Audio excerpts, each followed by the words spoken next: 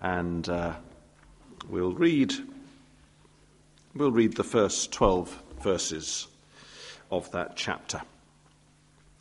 Second letter of Paul to Timothy.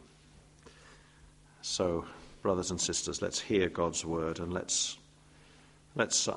I pray now, Lord God, you would help us all, help me and help all here, Lord God, to hear the word, and for all distractions and cares to be put to the back of our minds, and that, Lord, we would be with you now, and you with us, ministering tenderly and gently to your people here this evening, for Jesus' sake. Amen. Paul, an apostle of Christ Jesus, by the will of God, according to the promise of the life that is in Christ Jesus. To Timothy, my beloved child, grace, mercy, and peace from God the Father and Christ Jesus our Lord.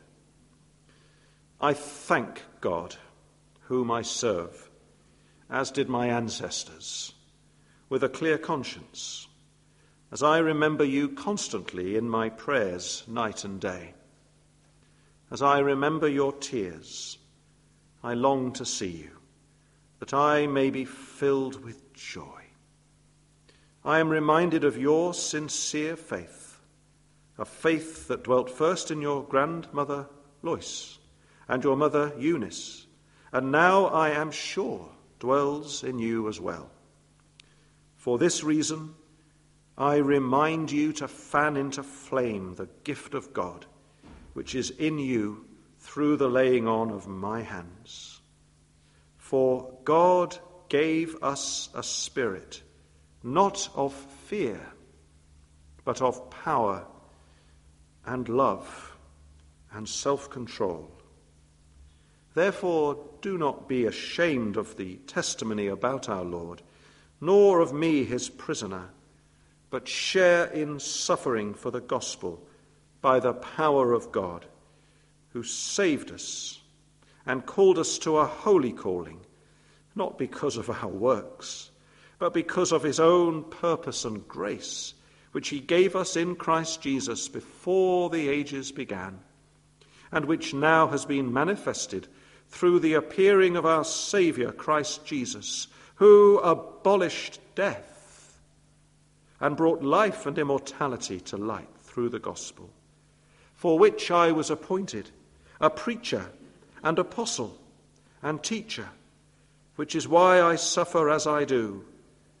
But I am not ashamed, for I know whom I have believed, and I am convinced that he is able to guard until that day what has been entrusted to me.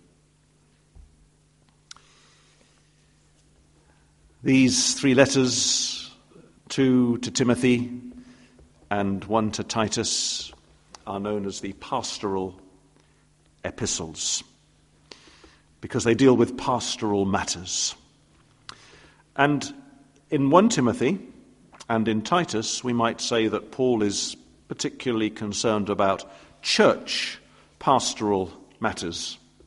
He's instructing first Timothy and then Titus how to get on with the job in the church in Ephesus, in Timothy's case, in the church in Crete, in Titus's case. But this second pastoral epistle, pastoral letter, is more of a one-to-one pastoral letter. It's not so much Paul to Timothy for the sake of the church, although the church is very much in view. It's Paul to Timothy for the sake of Timothy. It's the Apostle Paul, the elderly apostle in prison, as we thought about this morning with Lindsay, in prison in Rome, but now not with some years ahead where he might yet be released and minister and carry on writing more letters and preaching more sermons. But now, Paul in the last days and weeks of his life, writing his farewell epistle to beloved Timothy. I just want to ask one quick question before we go and look at this verse 7 this evening. Who's this? I'll read verse 7 again. For God gave us a spirit, not of fear, but of power and love and self-control. Who's that for? Is it only for Timothy? Well, it's first for Timothy. It's first directed at Timothy individually. But who is the us? Is it Paul and Timothy together? Gospel workers? Yes, it is. But the us goes beyond Paul and Timothy to include all who labour in the gospel. And we can even say this: for anyone here who regards themselves as, in some sense, a servant of God in making known the gospel of God, this is for you, and this is for me. This verse is for you. It's for us. Because we may not have titles, we may not have posts or positions, but that doesn't really matter. What matters is that we as Christians are gospel ambassadors whose joy it must be to make Jesus Christ known. And to such as us come these words: God has given us a spirit, not of fear, but of power and love and self-control. Now, the first thing I want us to see briefly is simply this: God's servants are given a daunting task. And let's look at Timothy's daunting task. And if we look at the 2 letters to Timothy, we get an overview of the kind of things that Timothy had to do. He had to contend with false teachers. He had to deal with false teachers who made the wrong use of the law, who misapplied the scriptures, who went on about the genealogies, and worse things than that. He had to charge them not to teach any different doctrine. In addition, Timothy had to ensure that proper order was observed in the church in Ephesus as they met for worship. In addition to that, Timothy had to oversee the selection and appointment of elders and deacons. In addition to that, Timothy had to keep on going in the ministry, day by day and week by week, proclaiming the gospel in season and out of season.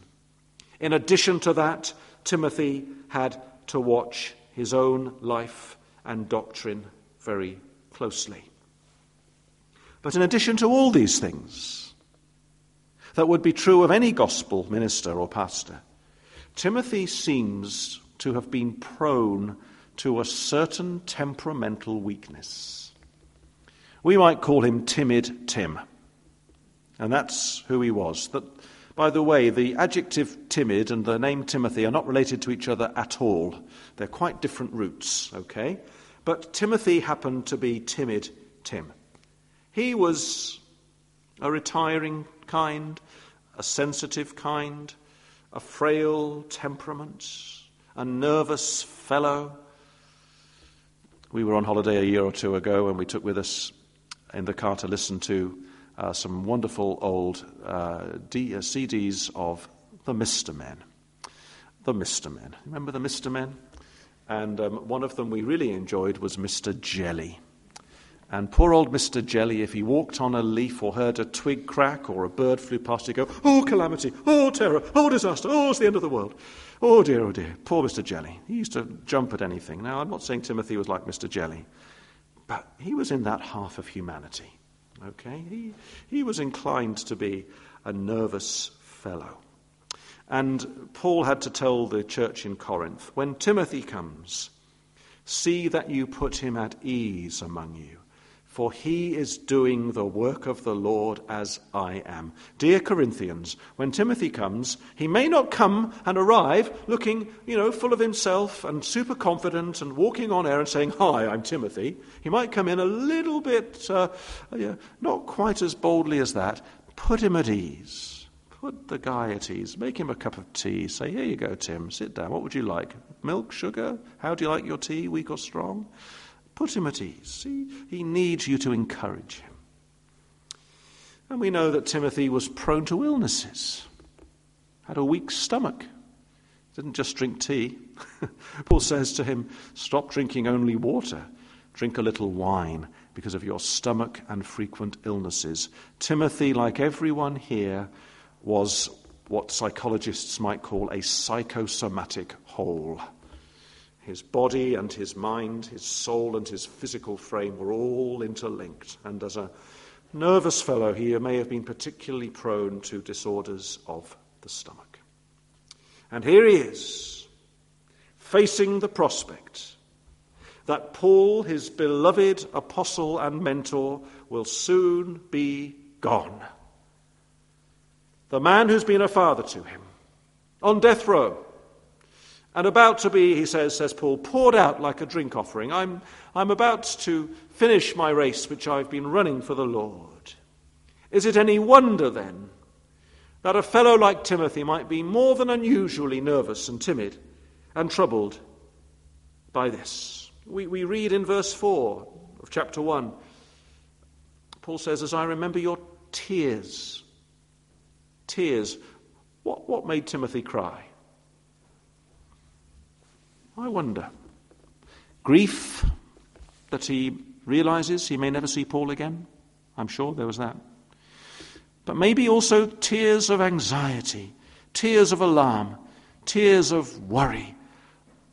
I don't enjoy the work I've got to do. I'm finding it hard. I've got these false teachers. I've got these troublesome churches. It's not in my strength to do this, Paul, my father, he says. I face a daunting task. And he's not alone in that, is he? God's servants today face a daunting task. How? Fill in the blanks. There's the opposition of an unbelieving world out there.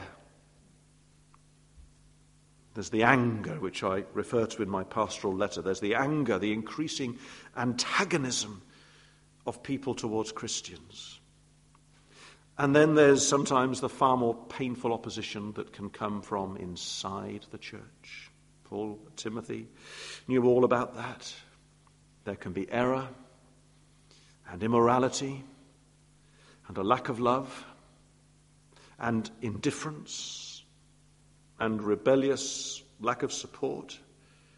And then there is, for the man himself, for Timothy, there is the battle against sin and unbelief within, which intensifies when the gospel work is taken up. There's personal weakness, there's physical weakness, there's a sense of being so ill-equipped for the task and of being isolated, which for the gospel servant like Timothy can seem quite paralyzing. Truly, God's servants are called to a daunting task. But, my second point, God's servants must not be governed by fear. They must not be governed or ruled or directed by fear. We're in verse 7 of chapter 1. Why does Paul say this? For God gave us, you and me, Timothy, and every Christian, God gave us a spirit not of fear, but of power and love and self-control. Interesting translation. God gave us a spirit, but not of fear. Or maybe God has not given us a spirit of fear. This is the point. The spirit or the attitude of fear is not something that God gives his servants. To be afraid, to be terrified, is not a spirit that God gives to his servants. And we need to understand that the word that Paul uses here for fear is not the usual word for fear that we find in the New Testament. The most common word for fear is the Greek word phobos, from which we get the word phobia. And phobia means something different to fear in the New Testament. But the usual word for fear, phobos, can mean the fear of the Lord, an altogether healthy fear, a right fear. But the word that Paul uses here, deilia, is a word used only once in the New Testament. It's used here, and it's a negative word. We would translate it as cowardice, fearfulness, faint-heartedness. It's a lack of courage, a lack of moral courage. We might even say a lack of, in the case of a pastor like Timothy, a lack of manly courage when such courage is called for. It's never noble. It's never honorable. It's always a failing. It's always a weakness. And this is what Paul is saying. No servant of God must ever say, "It's just my temperament. It's just my makeup. It's just the way I am. I've just got to live with it, and you've just got to live with me." To act according to this kind of fear, this cowardice, is to give pride of place in our hearts, to doubt, to unbelief, to temptation, even to sin. Now, you might stop me now and say, "Paul, you're being harsh. You're not being a pastor now. And you've just said yourself 5 minutes ago that Timothy was temperamentally prone to a timidity. That was his personality, right? And didn't God make Timothy and give him his particular temperament and personality?" Well, let's look at that for a moment or two. We need to be careful. We know that God's servants, God's people, all people have hugely varying temperaments. And the temperament that I have and that you have is an incredibly complex mix of both nature and nurture. And the debates go on about how much nature and how much nurture play a part. But we know that the Creator God furnishes his servants with very different temperaments. The Apostle Peter was far bolder and far more outgoing in many ways than the Apostle John. Mary was far more temperamentally retiring than her sister Martha. And maybe Timothy was more temperamentally sensitive in some ways than Paul, and God made his servants that way.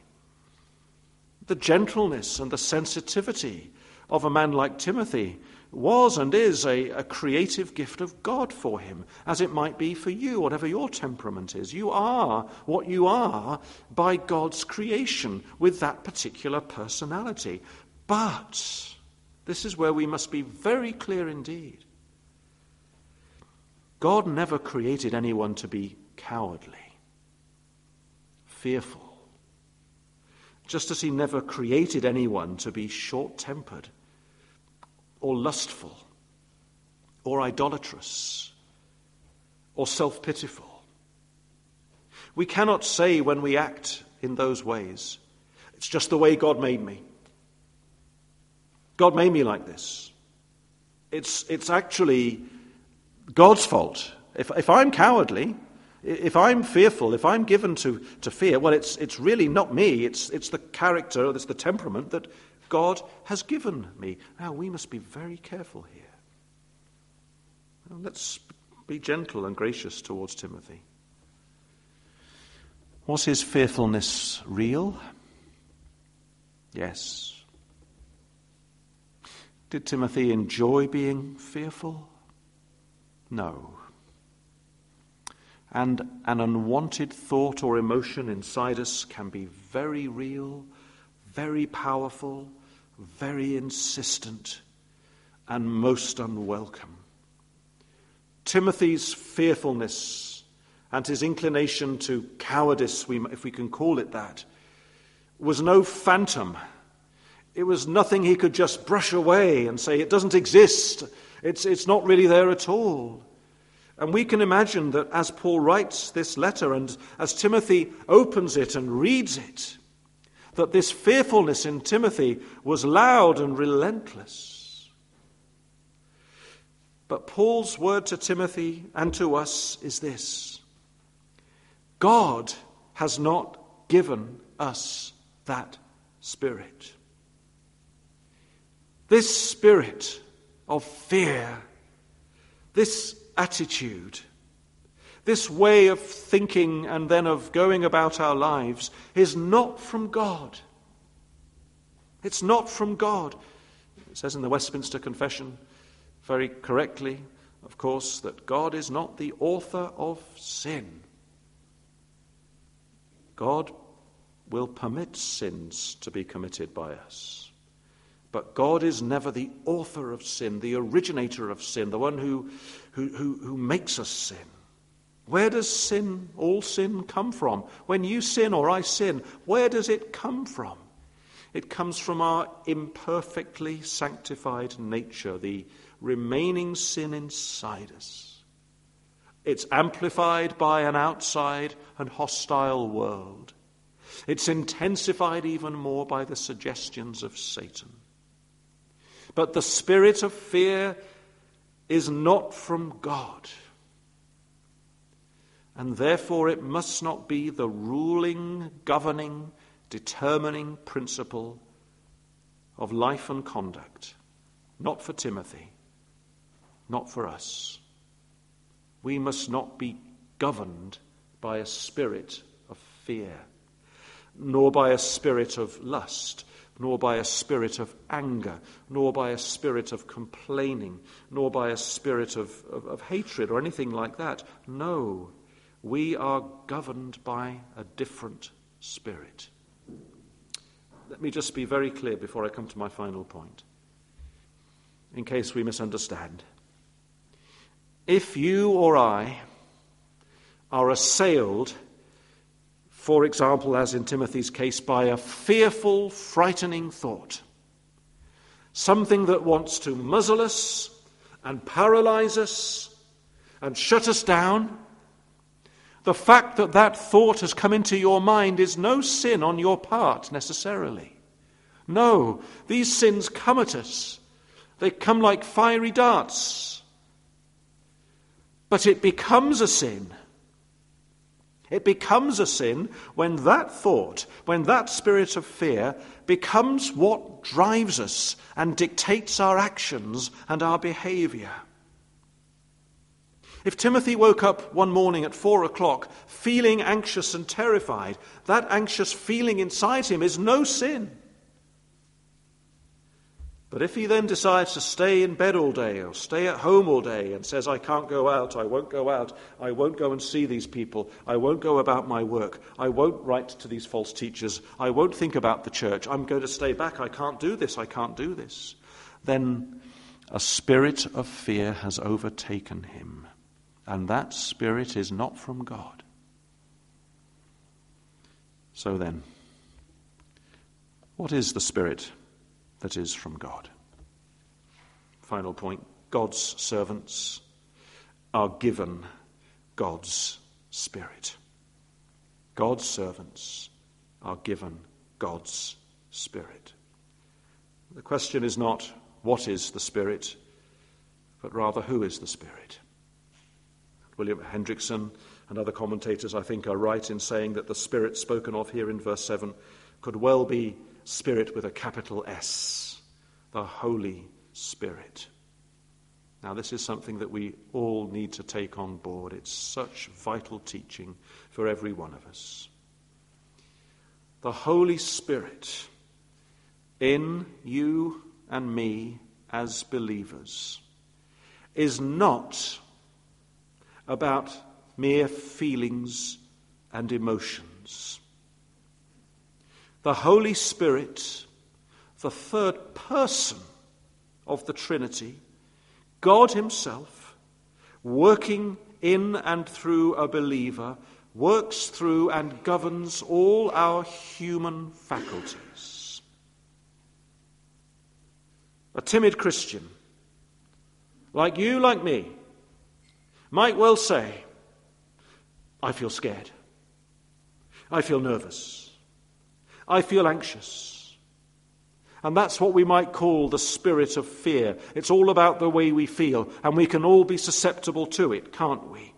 We can wake up one morning, maybe for a second or two, we're feeling okay, and then a thought comes in. An anxious thought invades our mind, and it triggers these thoughts that can be so frightening, so crippling.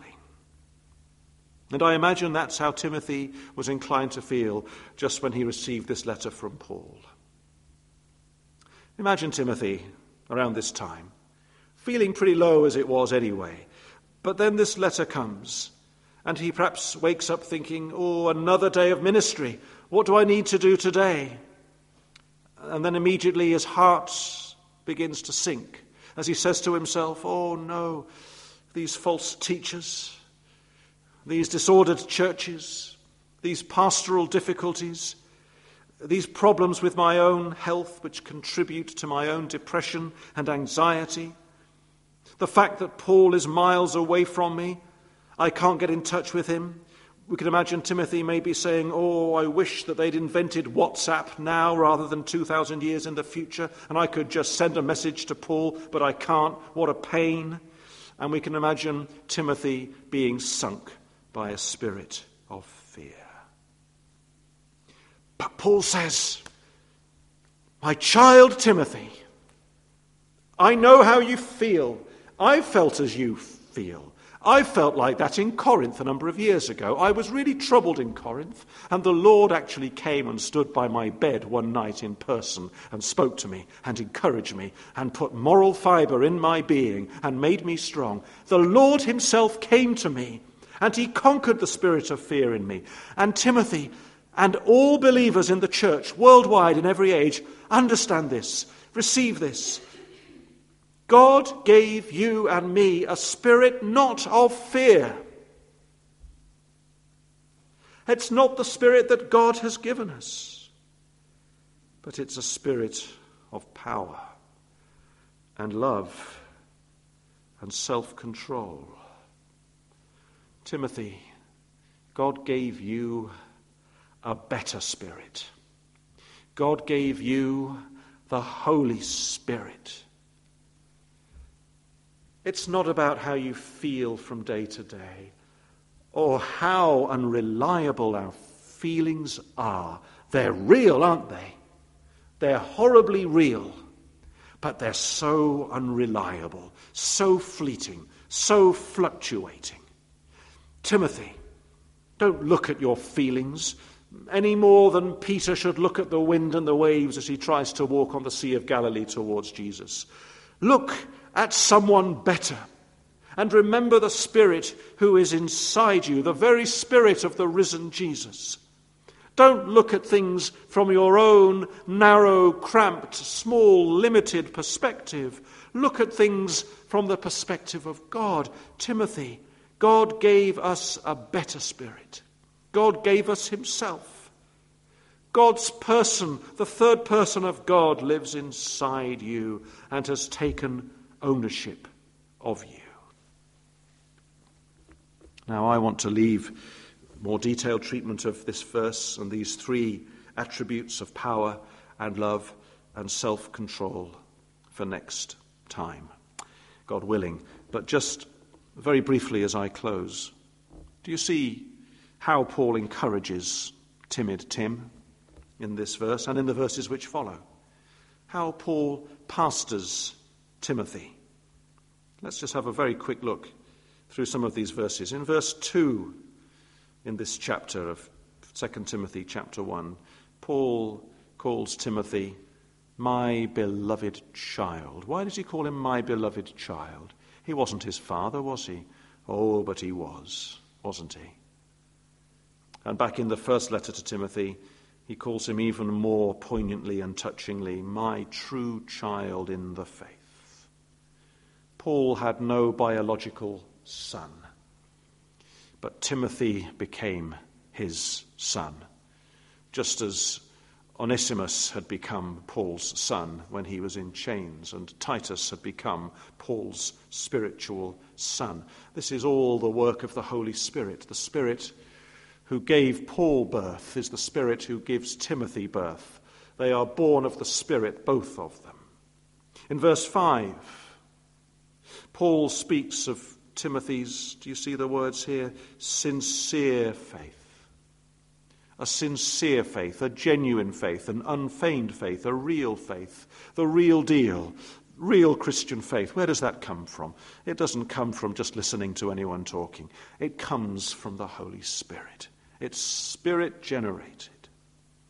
The Holy Spirit brought Timothy to the birth of faith. And then he reminds him, you see in verse 5, of his grandmother and his mother, sincere believers before Timothy. And what does he say about them? Sincere faith dwelt in them. They knew the Holy Spirit's power. They knew his presence too. Your own flesh and blood, Timothy. They'd no doubt prayed for Timothy before he was born, that he would be saved, would love the Lord, and he did. And then in verse 6, Paul urges Timothy to fan into flame the gift of God. And he's saying to him, Timothy, sometimes when it's hot in here, we fan ourselves, don't we, to cool ourselves down? Well, Paul says to Timothy, listen, just as a flame is burning low, I'm writing to you to urge you to do this to yourself, to get that flame burning brightly again. Timothy seems to have been like a candle that had almost gone out, sputtering feebly. But Paul knows that the Lord does not despise the bruised reed, and the Lord does not snuff out faintly smouldering wicks. He fans them back into flame again. And he's doing that now with Timothy. And we can see how he does it in verse 9 onwards. He reminds Timothy of the gospel. The God who saved us, he says, and called us to a holy calling, not because of our works, but because of his own purpose and grace, which he gave us in Christ Jesus, before the ages began, and which now has been manifested through the appearing of our Saviour Christ Jesus, who abolished death and brought life and immortality to light through the gospel. My final words for now. You may not be fearful at this precise moment. You may not be fearful. You may not be anxious about tomorrow, and if that's the case, praise God. You may nevertheless feel weak spiritually, lacking in spiritual vigor, low in spiritual expectation. You feel like your light is burning low. The Holy Spirit, the Spirit of God, is the one who fans into flame that burning light once more. How? How? As we come back to the gospel of Jesus Christ, as we remember that God has called us to a holy calling. It's not our works, it never could be. It's not our own goodness or our own deeds. No, it's God's holy calling that he loved us and called us and saved us, and he knows us, and he's abolished death and brought life and immortality to light through the gospel. May the Lord fan into flame your and my sputtering flame this evening for his name's sake. Let's pray together briefly.